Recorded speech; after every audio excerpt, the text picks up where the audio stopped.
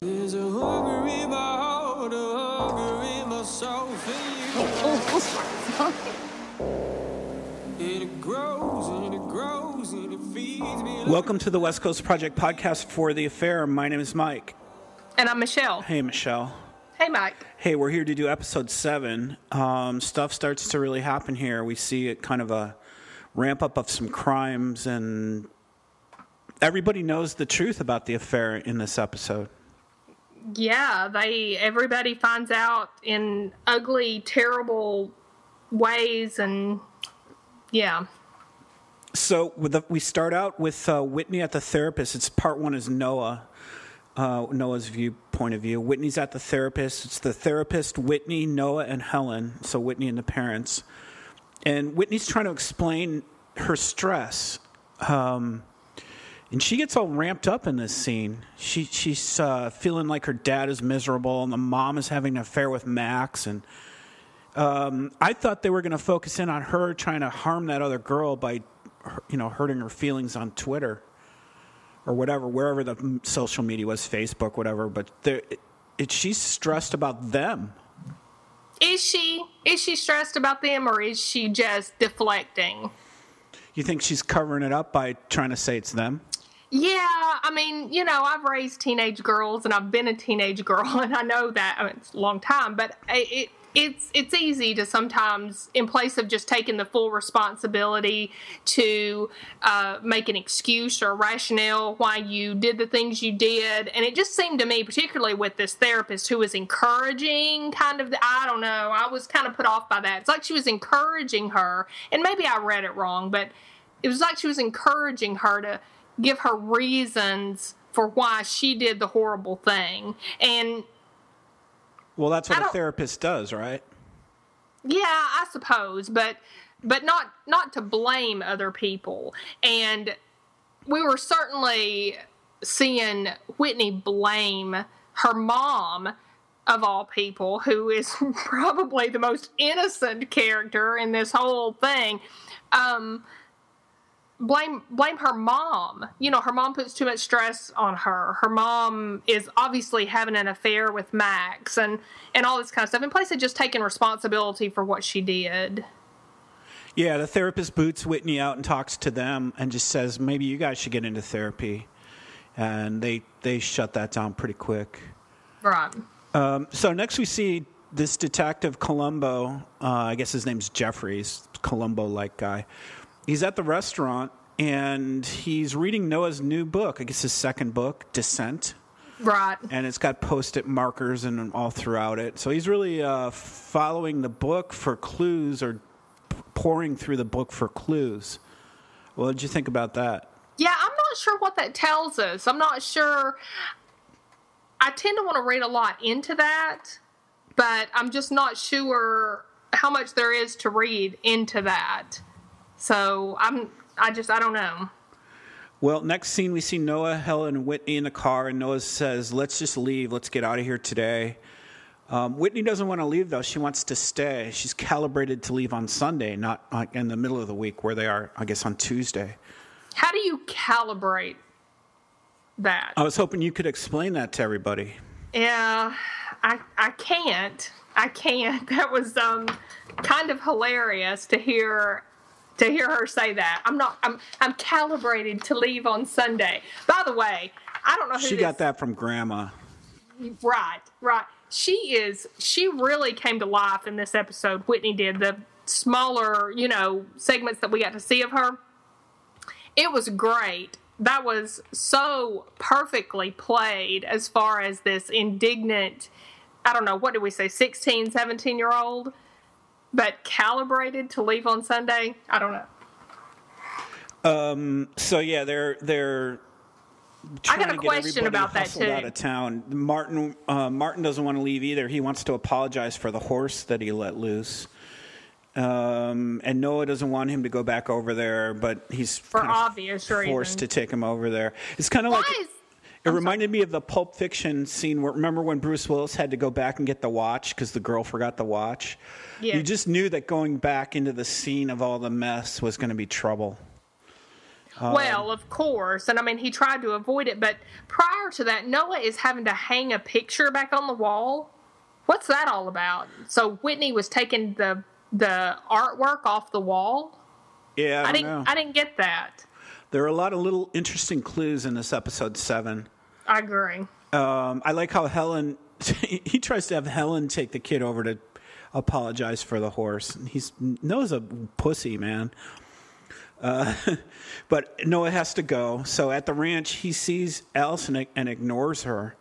And Martin apologizes to Cole.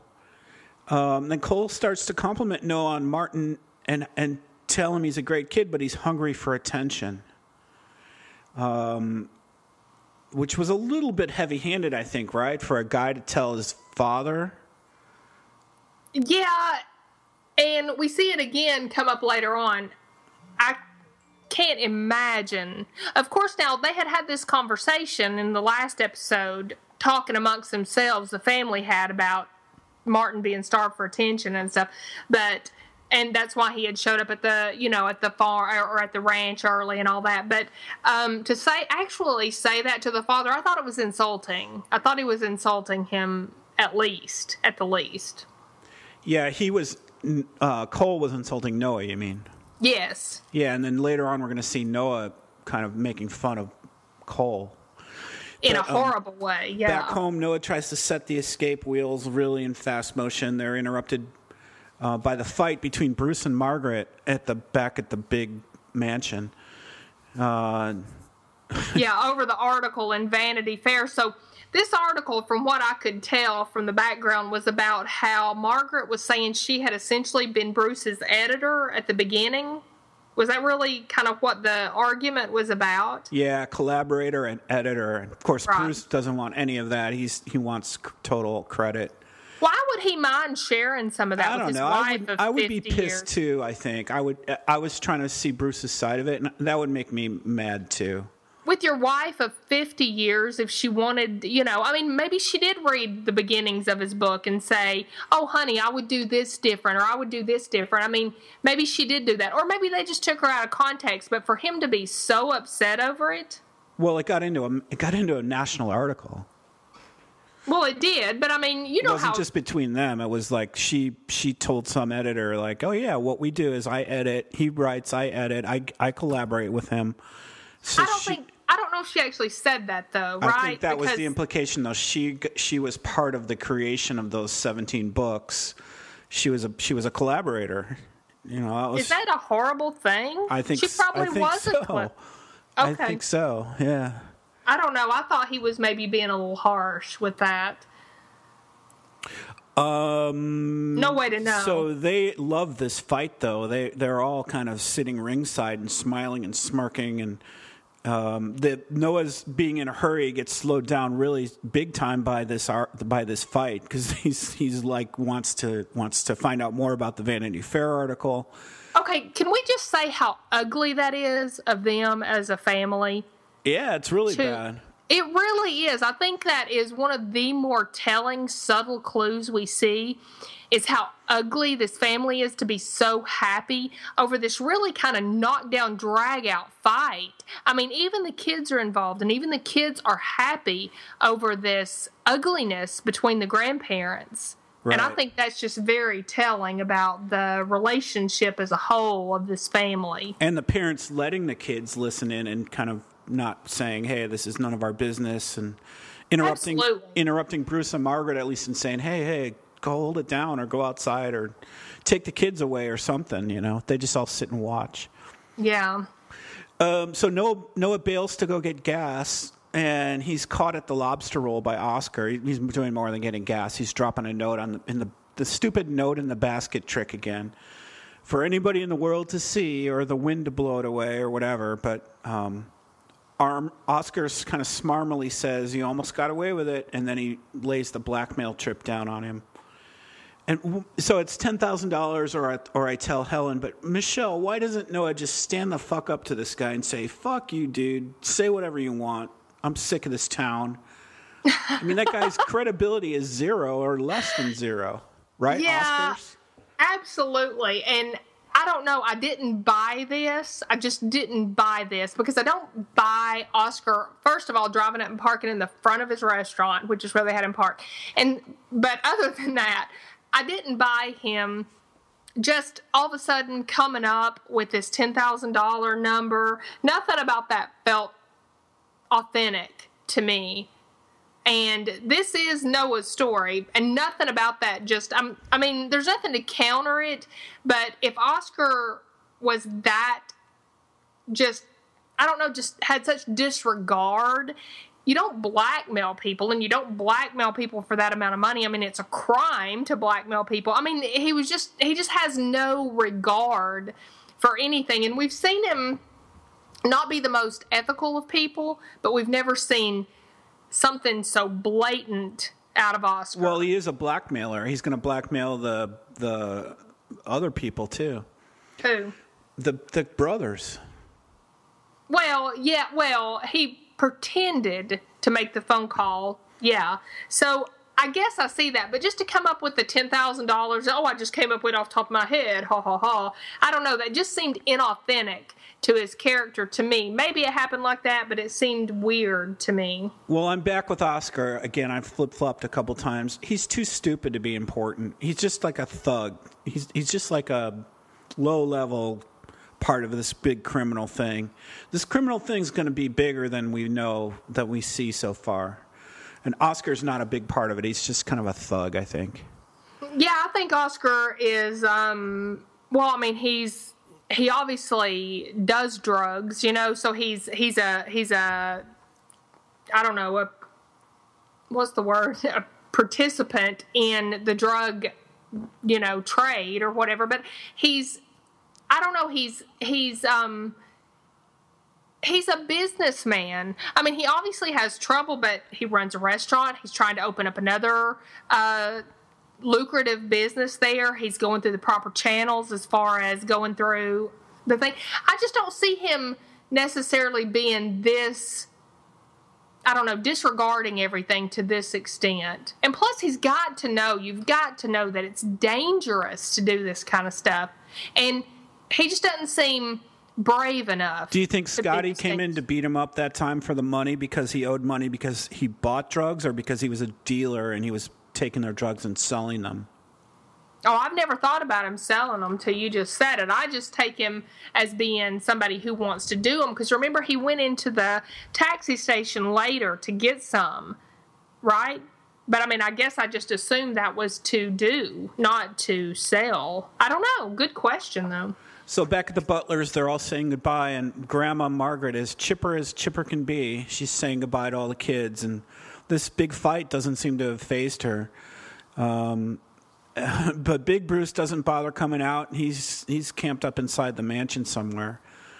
But they escape, and they make a plan to go camping next time. Everything's too perfect, Michelle, at this point for me. They're holding hands, they're having pizza and sex. They make it back home to Brooklyn, I guess. But it looks like their house got Airbnb damaged, right? They rented it to somebody and they trashed it. Well, yeah, their Le Creuset pot is rusted out and the banister's chipped. I don't know what you know about Le Creuset pots. I assume that's what that is. That's what it looked like up on the countertop. But they are expensive. Like, you know, it wouldn't surprise me if that pot was worth like $400 or something, and somebody allowed it to rust. So if they have that much money, I wonder why they're Airbnb-ing their house while they're away. Well, I mean, I don't know that it's that much money. You know, if Helen's a cook, people put some money into their cookware and stuff. I mean, it's a good piece of cookware, and a lot of people use it. But I don't know. Good question. So everything's kind of hunky-dory except sex. Sex doesn't work for them. Noah is tired, distracted, whatever. And his legendary hard-on is, I guess, still back in Montauk. Well, I guess sometimes you forget that when you pack in a rush. So he gets a text from Oscar in the middle of the night asking how he's doing and just reminding him. No, he gets a text from Oscar that night he gets a text that night from Allison. And it says, "Do you miss me or miss me?" That was from Allison. He gets text later from Oscar. That was the one from Allison. Oh, I thought they were both from Oscar. I didn't pay attention. No, I'm pretty sure the first one is from Allison. All right, hold on. I'm going to verify that fact. Okay. Phone chimes. Oscar, miss me? Oh, is it Oscar? It is Oscar. Wow. He has writer's block. He's up in the middle of the night after his legendary hard-on leaves. I choke up when I say legendary hard-on. That's something Freudian there. Okay. But he's having a writer's block, and he gets a chime. He slams his computer shut, and it's Oscar, miss me? Oscar's reminding him, taunting him kind of about this money. Right. But I thought that one was from Allison, so my bad. So the next day, we see Max again. Max is actually a big-time broker. He's a schmooze artist, man. He's on the phone, promises to play golf with whoever he's on the phone with. Then he gives the phone the FU finger as he hangs up. Yeah. He's a two-faced weasel, man. He's like, yeah, can't wait to see you, man. Hangs up the phone and FUs him. Yeah, he's less likable than he was before, which is a lot. So, but Max is getting huge. He's working out in the office, doing arm strength, shoulder lifts, and crap on his wall there. Yeah, with his little straps and stuff. I mean, not to mock any kind of workout, trust me, but I have a daughter that does CrossFit, and so seeing him do that, said I'm getting huge. It's like, okay, Max, keep on. So Noah asked him for $10K to pay the blackmail. Okay, but listen. You're a guy. If some guy comes to you, say you got a lot of money, and some guy comes to you, a good friend, your best friend, and asks for money, do you put him through those paces? Do you say, I can't give it to you, man, unless I know what it's for? Unless you're playing. Lame. I agree. Thank you. I completely agree. Nobody would do that. You wouldn't even want to know, would you? Well, he gives it to him so easily that it's not a big deal to give him $10,000, but he has to know why. That's just smarmy of him. I agree completely. So Noah spills the whole truth about all the affair, and Max advises him not to tell Helen, just to make yourself feel better. Don't do it.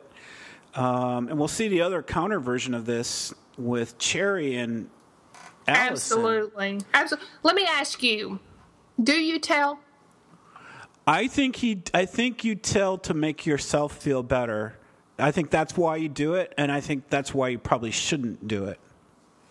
I completely agree with you. I completely agree. I think it is nothing but a release of your conscience, and I think if you're willing to do something like that, and you're willing to potentially mess up everybody's life like that, you don't deserve to have your conscience eased by laying that on the other person's shoulders. So Noah bears this weight, goes home and weighs this decision, and he goes out and tries to work out by running. And he keels over. He's running through the park somewhere outside. He keels over, and a guy tries to help him, but that guy won't touch him, Michelle. Shouldn't that guy be doing CPR or something to help him?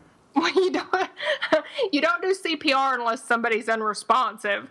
We see that a lot of times, like people are fighting people doing CPR, and if somebody's fighting you, they definitely, don't need CPR. More than likely, don't need CPR.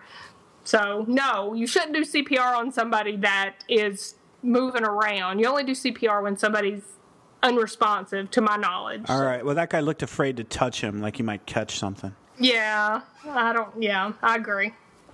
So at the hospital, Noah's at the hospital now. He finds out he's had a panic attack. And Helen starts to apologize for the stressful summer and probably feeling guilty that she caused part of this panic attack. Okay, but listen, I have to say something here. That doctor I cannot imagine a doctor coming in and after nothing but a blood test, which is all they showed us, this guy collapsed while jogging, grabbing his chest. I cannot imagine somebody coming in and going, oh, you're stressed. If this happens again, call a therapist. That was not good advice. Yeah, I know you're the nurse, but that was all over Reddit, too, by some people that were claiming to be nurses that said, she said it was only 10% or 20%, and the person on Reddit said it's actually more than that. Yeah, I wouldn't doubt that. I don't know the percentages, of course, but and it probably is a bigger percent than that if they were saying that. but I think it's horrible medical advice, and I think it's a horrible thing to say in any context, even on a show like that if you're having that kind of chest pain that you collapse, to go see a therapist. If you're having that kind of chest pain and you collapse, you go to a doctor, and I think they're going to do, or you go to the ER, and I think they're going to do a whole lot more than take a blood test. They may take a blood test to find out if you've had a cardiac event, like they said. Of course they'll do that, but they're going to do a whole lot of other tests to find out if you're having cardiac issues or lung issues or whatever kind of issues. And I thought that was a little bit scary, what we saw in there. So I just didn't want to. They just needed enough time to show McNulty's bare chest for 2 minutes. Okay. So, Michelle, we talked about we interviewed Jane from the show, and we talked about how watching the affair with your significant other is stressful. But it was stressful to watch McNulty talk to Helen about this. I mean, I could imagine watching that with a wife or girlfriend being hard to sit through. Yeah, I actually just watched this with my husband right before we interviewed Jane. We just finished it up because he had just seen it for the first time. And I agree, it's a hard subject matter, and particularly in the way that it was portrayed in this, that it was very raw and very emotional. But what a great topic of conversation. I don't know. I mean, just because something's hard doesn't mean it should be avoided. And I just thought they did a great job of it. And I think that any dialogue that it creates would only be a good thing. Well, Max was right, because he's doing it to unload his burden. Exactly. And what a douche. What a douche. Helen has to agonize with it. Like, was it just once? Was it, how long? 3 weeks, 5 weeks, 8 weeks, all summer? Then she asks who it was with, and he kind of hesitates, and she's like, was it the waitress? I knew it was the waitress. Wives know. Wives know. They go home, but there's no team Soloway hug. The kids all hug Noah. They don't know anything yet about any of this, but one of the little girls says, "Come on in, Mommy," and she won't come in for the hug. So she's chilled after this. Well, she's revelation. Devastated. She's devastated. This is her husband of 25 years. She's hurt. Of course, she's not going to want to go hug. So Noah slams shut the curtain of their apartment on the street on a bad scene. They're all having kind of a bad family scene. Later on in the episode, we see him shut the curtain on kind of a good, loving family scene, which is interesting. It is interesting. We'll get to that.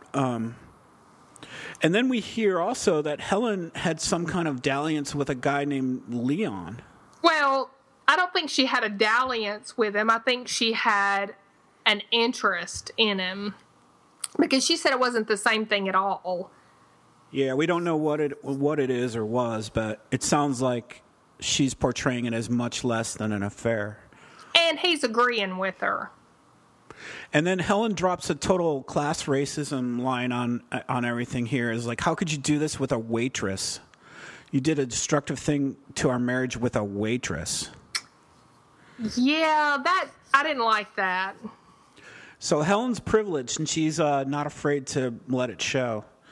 But it's just like he said, would it be better if it were a 55-year-old professor or whatever he said? And it wouldn't, That's the thing. She's going to pick apart whatever she can pick apart about this girl because she's so hurt. But the fact that she threw a waitress out there, that was pretty bad. No matter what she asks him, Noah cannot say anything right at this point. His hole just digs it deeper and deeper. He complains about his book not selling. He's stressed over that. He's afraid that she sees him as potential unfulfilled. I think he's making excuses here. He's making excuses for why he did what he did, because why would he be having this conversation right now? He's probably doing both. I think he's trying to get out of this and put a Band-Aid over it a little bit, but he probably does feel some of this stuff. I'm sure he feels it, but that's not the reason for this affair. I mean, it's not a good reason. It's not an excuse, I guess, for this affair. He even says right then, he goes, she was in a dark place. She came after me really hard. And I mean, I'm like, really? Yeah, that was lame. So what do you think the reason for the affair was?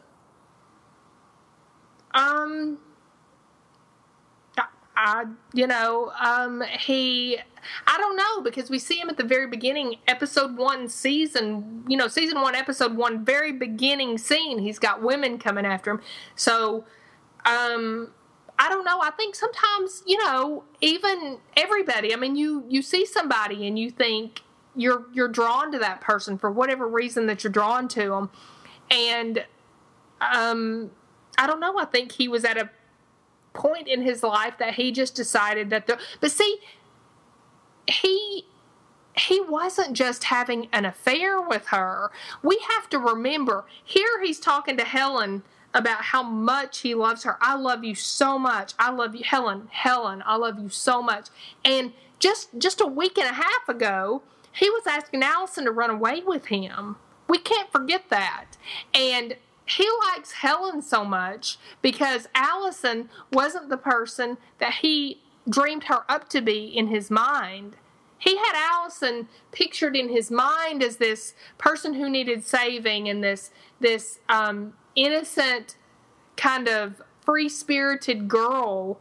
And she turned out not to be that. And so he couldn't run back to Helen fast enough. I mean, that's why he was desperate for Helen. He's desperate for something. He's a pretty desperate guy.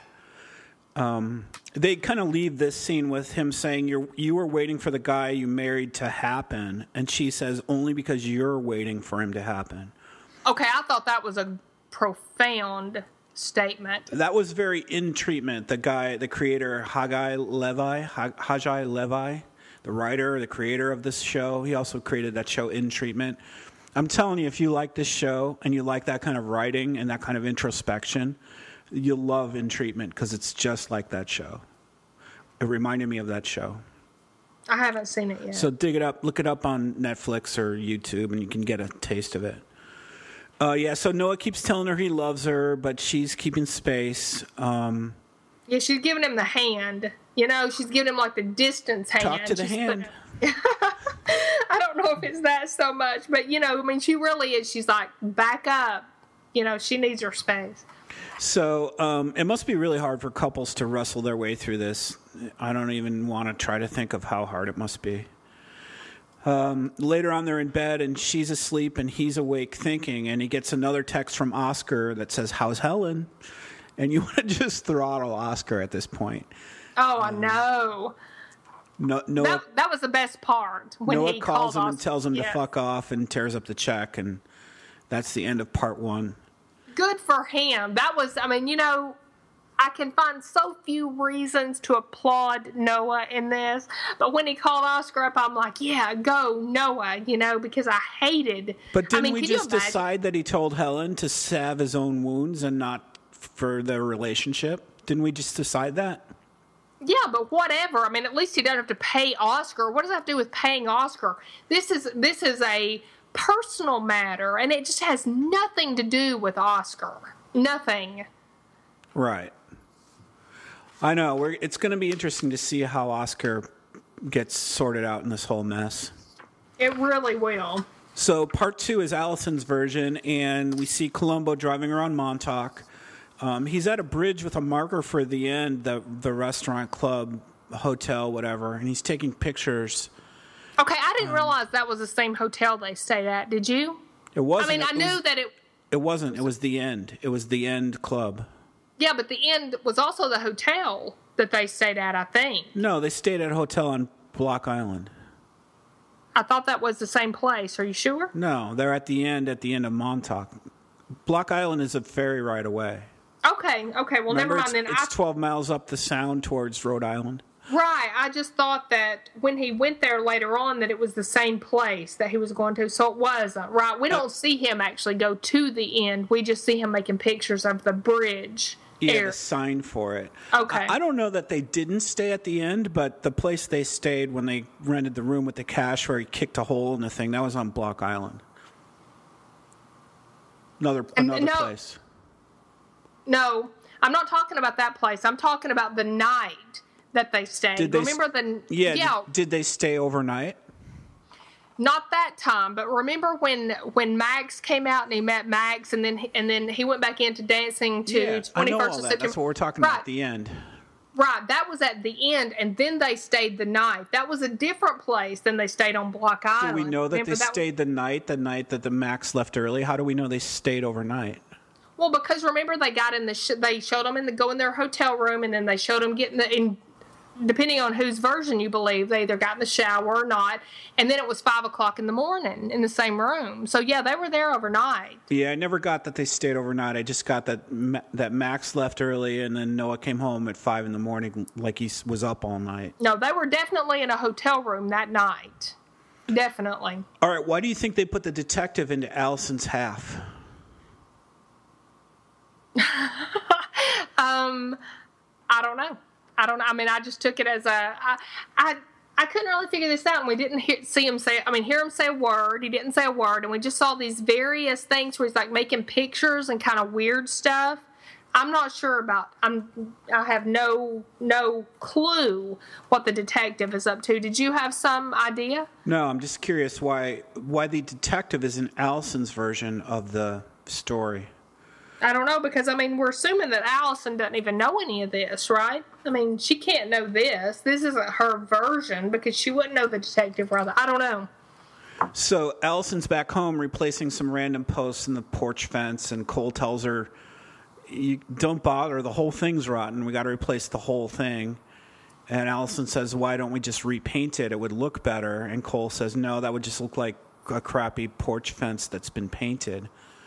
So clearly here there's symbolism, right? The fence is the relationship, and the whole thing's rotten, and right. Cole's remarking about that or referring to that. Right, and Allison's wanting to put a coat of paint over it and pretend like it's, new again, and Cole's saying no, it's got to be torn down and completely replaced. I don't know. But yeah, I definitely got that, because that scene was, they didn't reference it in any other way, so we have to assume that's nothing but symbolism for their relationship. But we also see that she's the one working on it, and he's the one that's just like a passerby at this point. Yeah, so almost like he's given up on it, and she's trying to at least make it look better or start to look better. She's trying to fix it in the only way she can. She can't replace that porch, we're assuming, but she's doing what she can.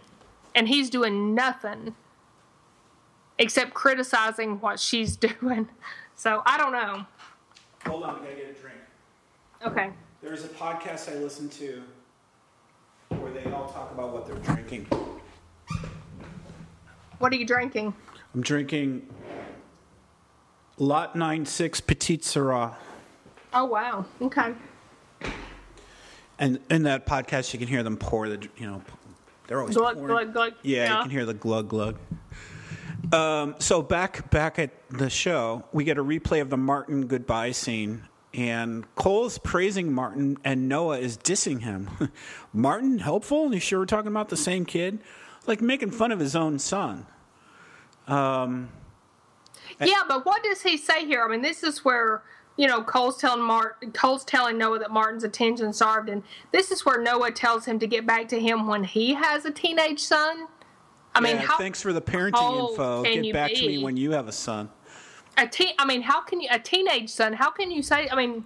We're to assume that Noah does know at that point, and this is what Allison's listening in on. And what a terrible thing to say if he said it like that, knowing that their son died, and he says, "Get back to me when you have a teenage son." Yeah. That's saying something about Noah right there. So Michelle, and this is what I think we're going to do next week if you have time to do it. The show is off next week. There's a week break in between. Like episode 8 won't be for 2 weeks. Right. So what we should do is there's points of view. Obviously the points of view of Allison and Noah are different, but they're not just the only things that are different. Cole is different in Noah's view than in Allison's view. Cole looks different. And the producers of the show kind of describe this, how Cole is more alpha male in Noah's eyes than he is in Allison's. Like Noah's a little intimidated by Cole more than Allison's view. So what I thought we would do next week is we'll do a review of like the major characters and how their point of views are portrayed in the show. Okay, cool. I think that'll be fun. I'll give you a link to the thing where they talk about it, and you can kind of pre-listen to it. We can talk about it. Okay, good. Yeah. But Allison's viewpoint here in her part of this episode is that Noah's just a dick, man. Cole looks nice and friendly and pretty cool dude, but Noah's being a dick. And I guess you saw it the same way, right? Yeah, absolutely. Yeah, he's being ugly even to Cole. I mean, like I said, what he said was just unbelievable. So next we see Jane and Allison at the restaurant. Jane doesn't want Allison to go back. She's going to miss her, and she wants her to come visit her in New York. And we see that they're pretty good friends, right? They're not just crossing paths during work as waitresses. They probably have been together for a few years, and they're friends, right? Well, right, because Jane even says how much better she looks this summer. So we're to assume that Jane comes out there every summer is what I took from it. And, has this relationship with Allison that's ongoing year after year. So they kind of agree that winter's rough. Summer's over now, right? They're in the last week of at least for the Soloways, and I assume everybody else, it kind of shuts down at some point in the summer. And they mention how winter is rough. Jane invites her to visit her in Brooklyn a lot, so they can go to museums and, what does she say? Girl out, chill out. Yeah. Like do lady stuff or girl stuff or something like that. Lady out, maybe that's what she says. Yeah. And Brooklyn now. Jane lives in Brooklyn, and the Soloways live in Brooklyn. How convenient, how approximate they are to each other. Yeah, that's not necessarily good. And we see Allison again with Oscar. Can I get my last check, please? Why are they having so much trouble getting their checks from Oscar? I don't know. Oscar doesn't want. I don't know. He didn't want to put that check out for something. I mean, we have to assume. I don't know what kind of money they make, but I have a daughter who's a waitress right now, and they make like $2 something an hour. So we're not talking about this huge check. We're talking about very little money anyway. Doesn't matter how much money. Oscars, they owe Oscar something more. Oscar is holding something over them because he says, "You're kidding, right? Get the fuck out." No, because this is where she smacked him. Remember the last interaction we saw between Jane and Allison and Oscar was in the taxi service when he was like, "If you just wanted somebody to have sex with, you could have come to me," or whatever he said, and she slapped him. Remember? So that was like the last that we saw. So we're to assume that she quit her job. I mean, I don't know if she actually said it or if that was just implied. And I think he just didn't think she was going to come back at all for a check. And so when she shows up for a check, a 2-week check can be literally, by the time taxes are taken out, everything. It doesn't matter how much it is, Michelle. This is the second time, too, because remember they had to go back to Oscar's upstairs office that time?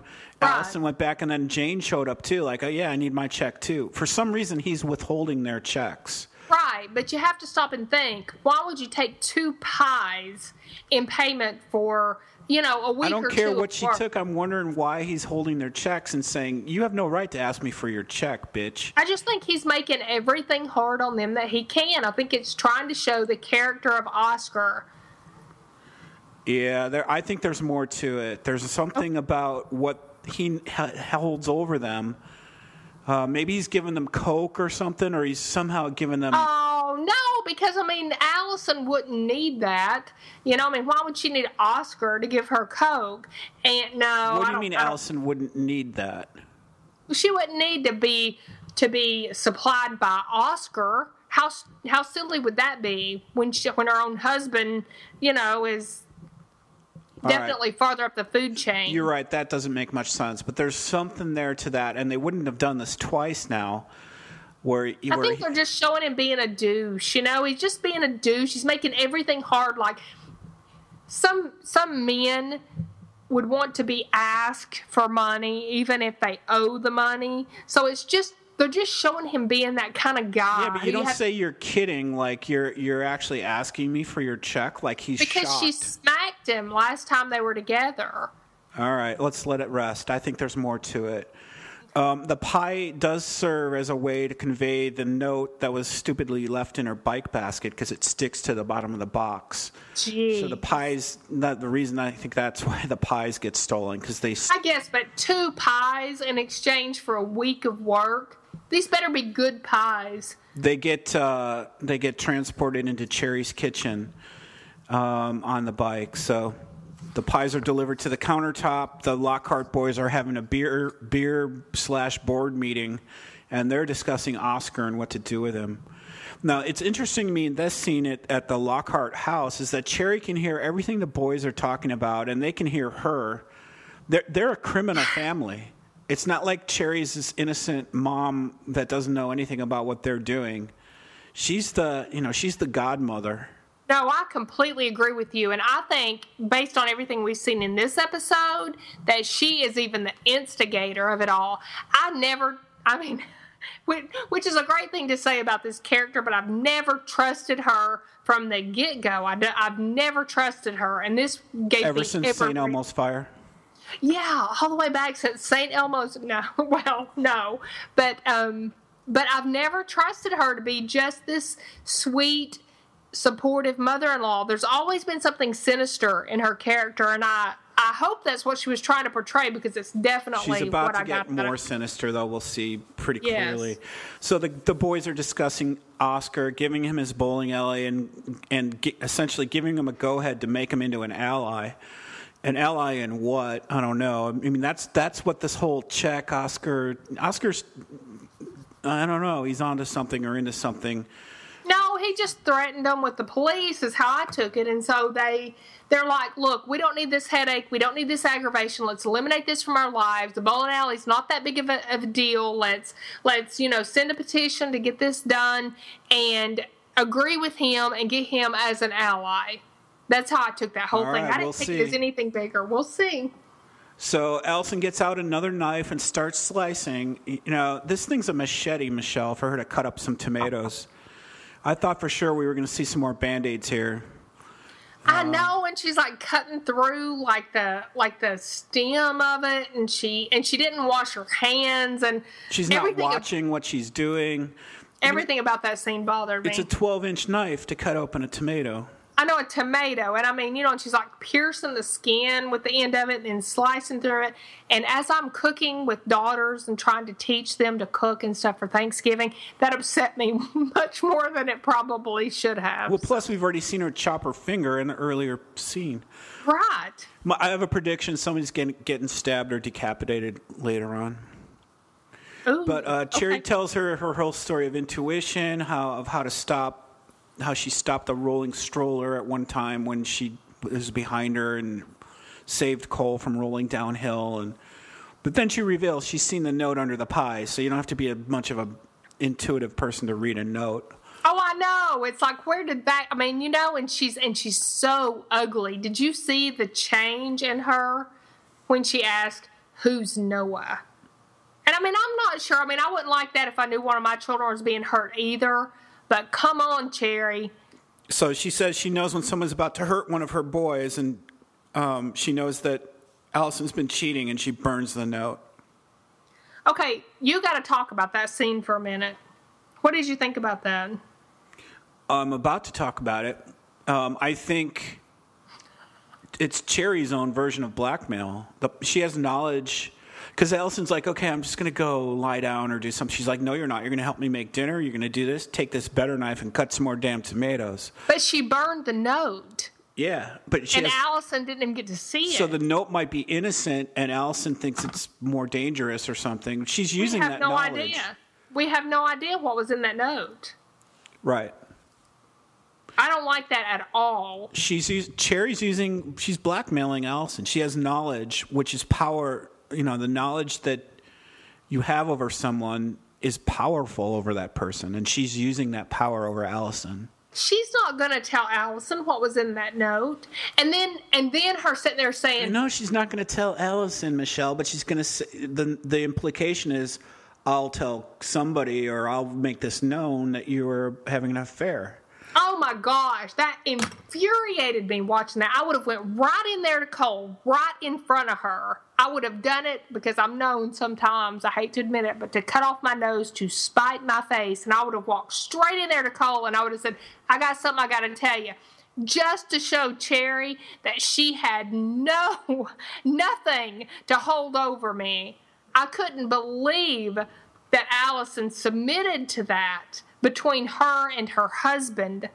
Well, at the dinner, Allison looks like a battered wife just putting on a good face. She submits herself to this dinner and doesn't, she just she looks miserable. She looks like she's a beaten person. Well, who wouldn't be miserable? That was a miserable situation. Well, that's the explanation of what she is in this. She's not powerful. She's been beaten up by Cherry. But but with Allison, we see it like at the end of episode 6 when she's standing outside. I mean, she looks pitiful. And I don't know if she sees herself as pitiful or if that's just how I see her. But when she was standing outside the, Bruce's estate, and she's just standing there, and she has this, devastated look right after she's told Noah that she'd really like to be with him, and he's like, I don't want to be with you. And so we see that on her face then, and we see it again at this dinner table. The exact she same looks that way, too, in Brooklyn when she's looking in the window of the apartment in Brooklyn. She does, yes. But this is all Allison's account. So later on, Allison and Cole and Scotty go to see Oscar, and it almost works to apologize to him. Cole's pretty smooth, and they're going to work with him. But it turns out that Scotty can't hold back his left hook and belts Oscar right in the stomach. It would have been... The whole situation would have changed if Scotty could have controlled himself. But so Oscar reveals that, so that makes Oscar mad, and he reveals that Allison's fucking Noah.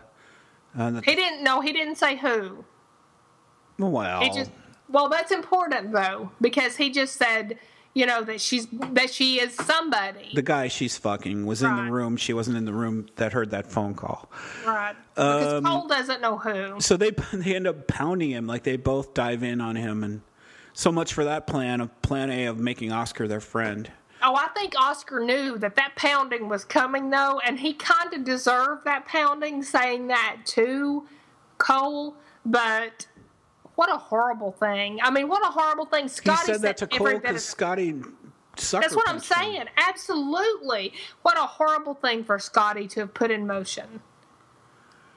Yep. So they drive home. Cole has a couple blasts of whiskey and finds out about this affair dude. You're right. It is a mystery still who this guy is. Right.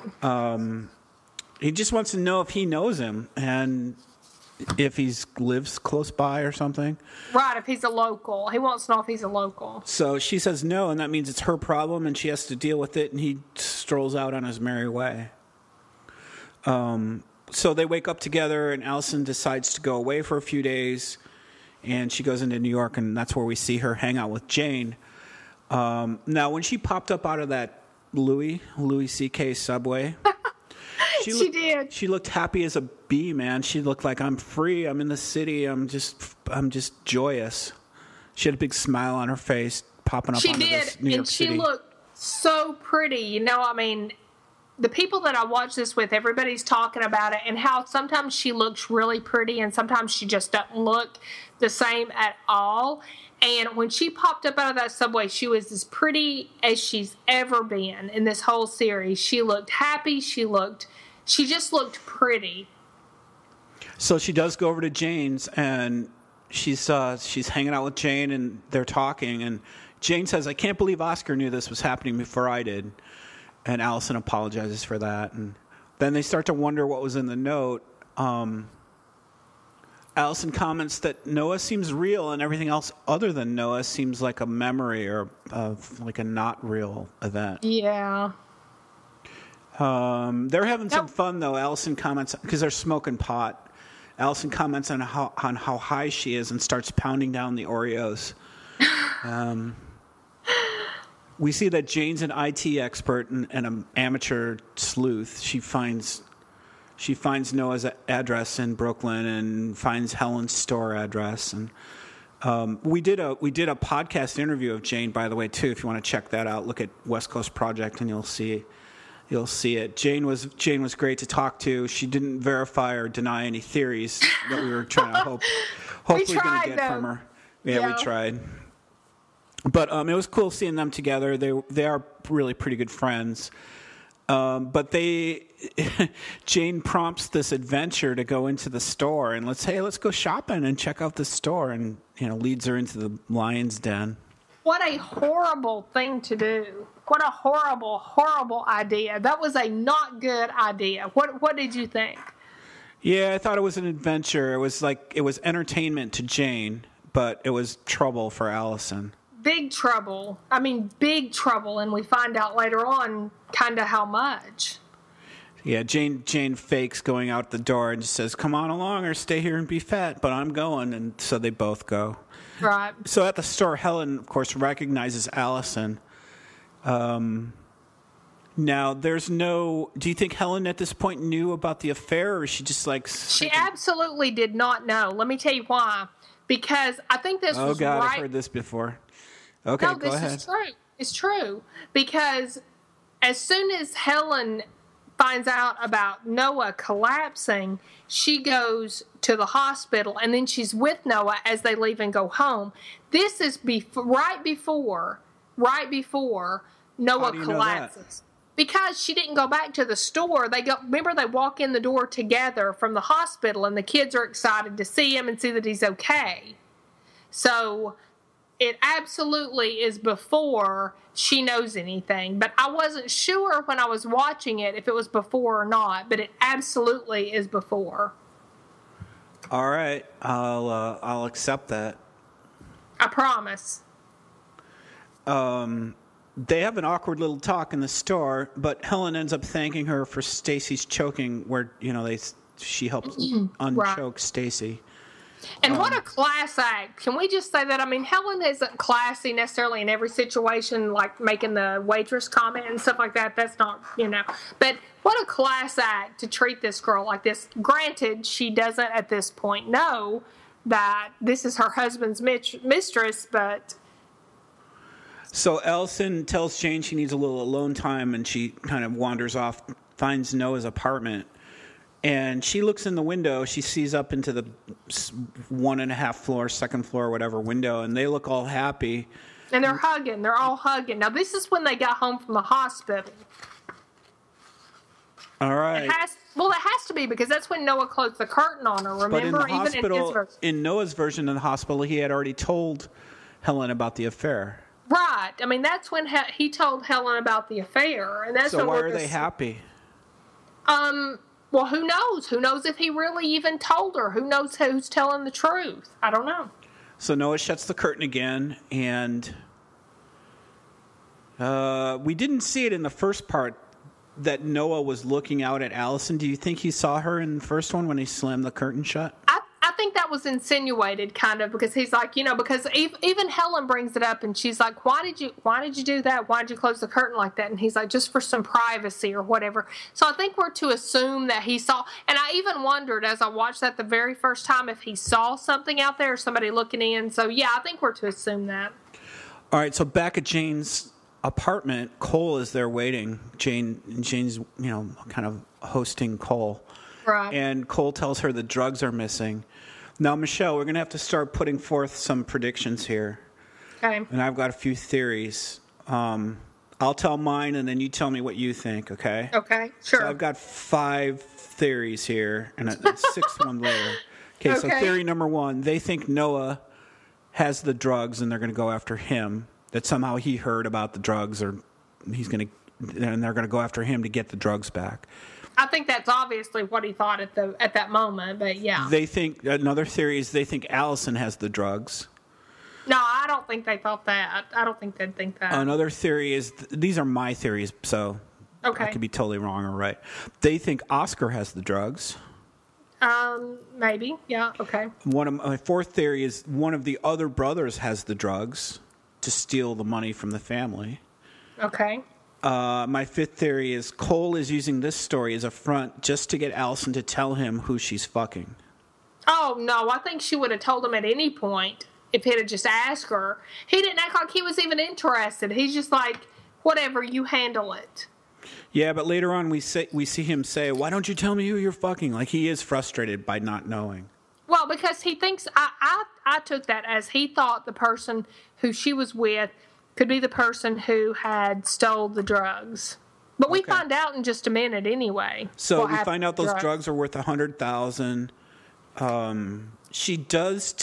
Allison does tell him that Noah is the guy she's sleeping with. And so now everybody knows about the affair, right? Helen knows from Noah. Cole knows from Allison.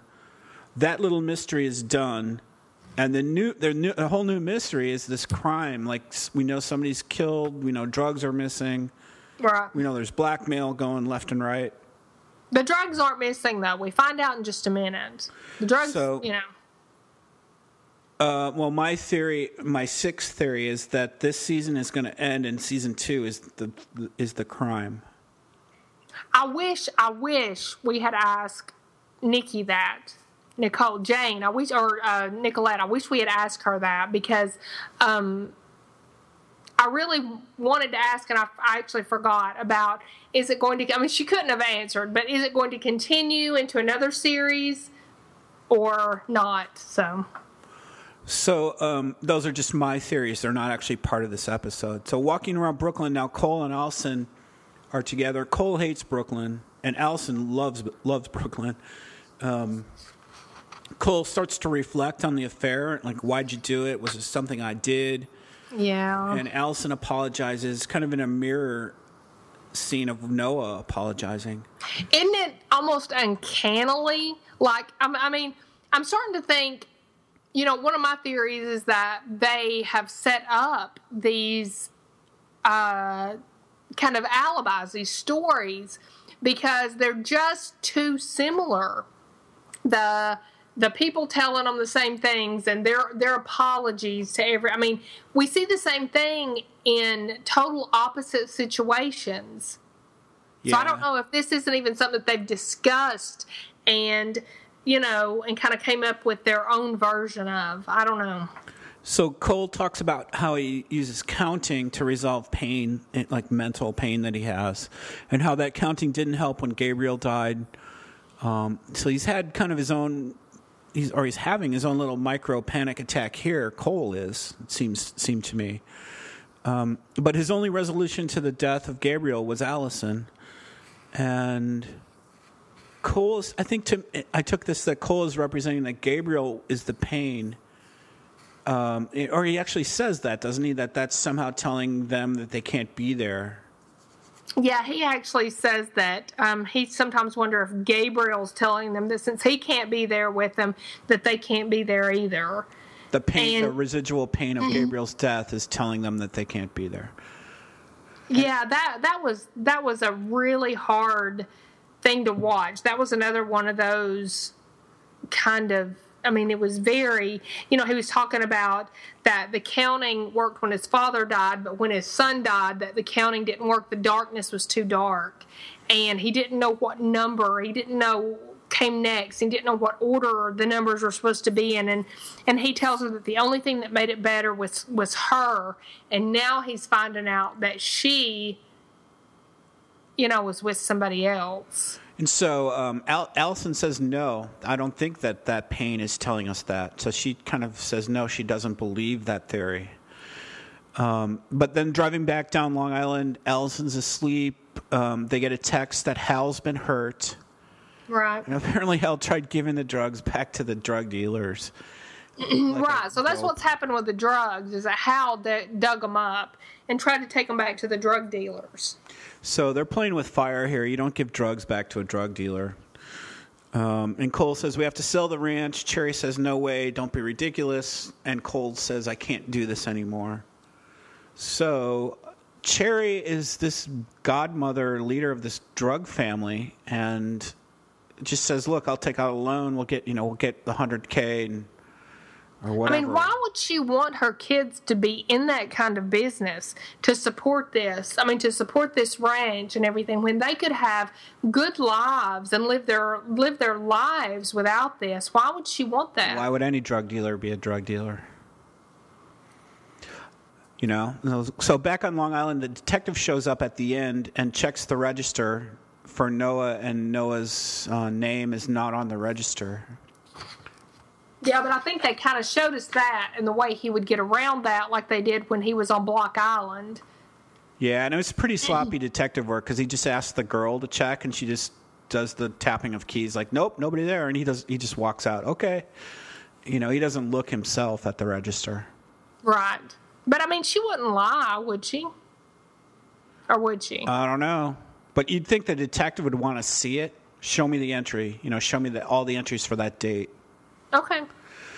Back in the Lockhart bedroom, Cole wants to try to have a baby. And Michelle, because that's a good time, right? Let's see. You tell me Allison's response. I didn't read it perfectly. It was, what was her response? Happy, sad, no, yes? Well, she put the pills back. I mean, we have to just, follow what she did, and she put the pills back. So she didn't take it. She's the battered wife. She's doing what she has to do.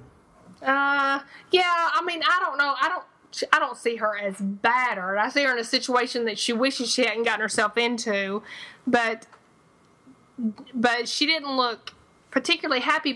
But what a time! Are you kidding me? He just drags her back from Brooklyn, where she went because she's had an affair and all this stuff's going on, all this chaos is in their life, and their marriage. I mean, he was just saying it's your problem, and now let's have a baby.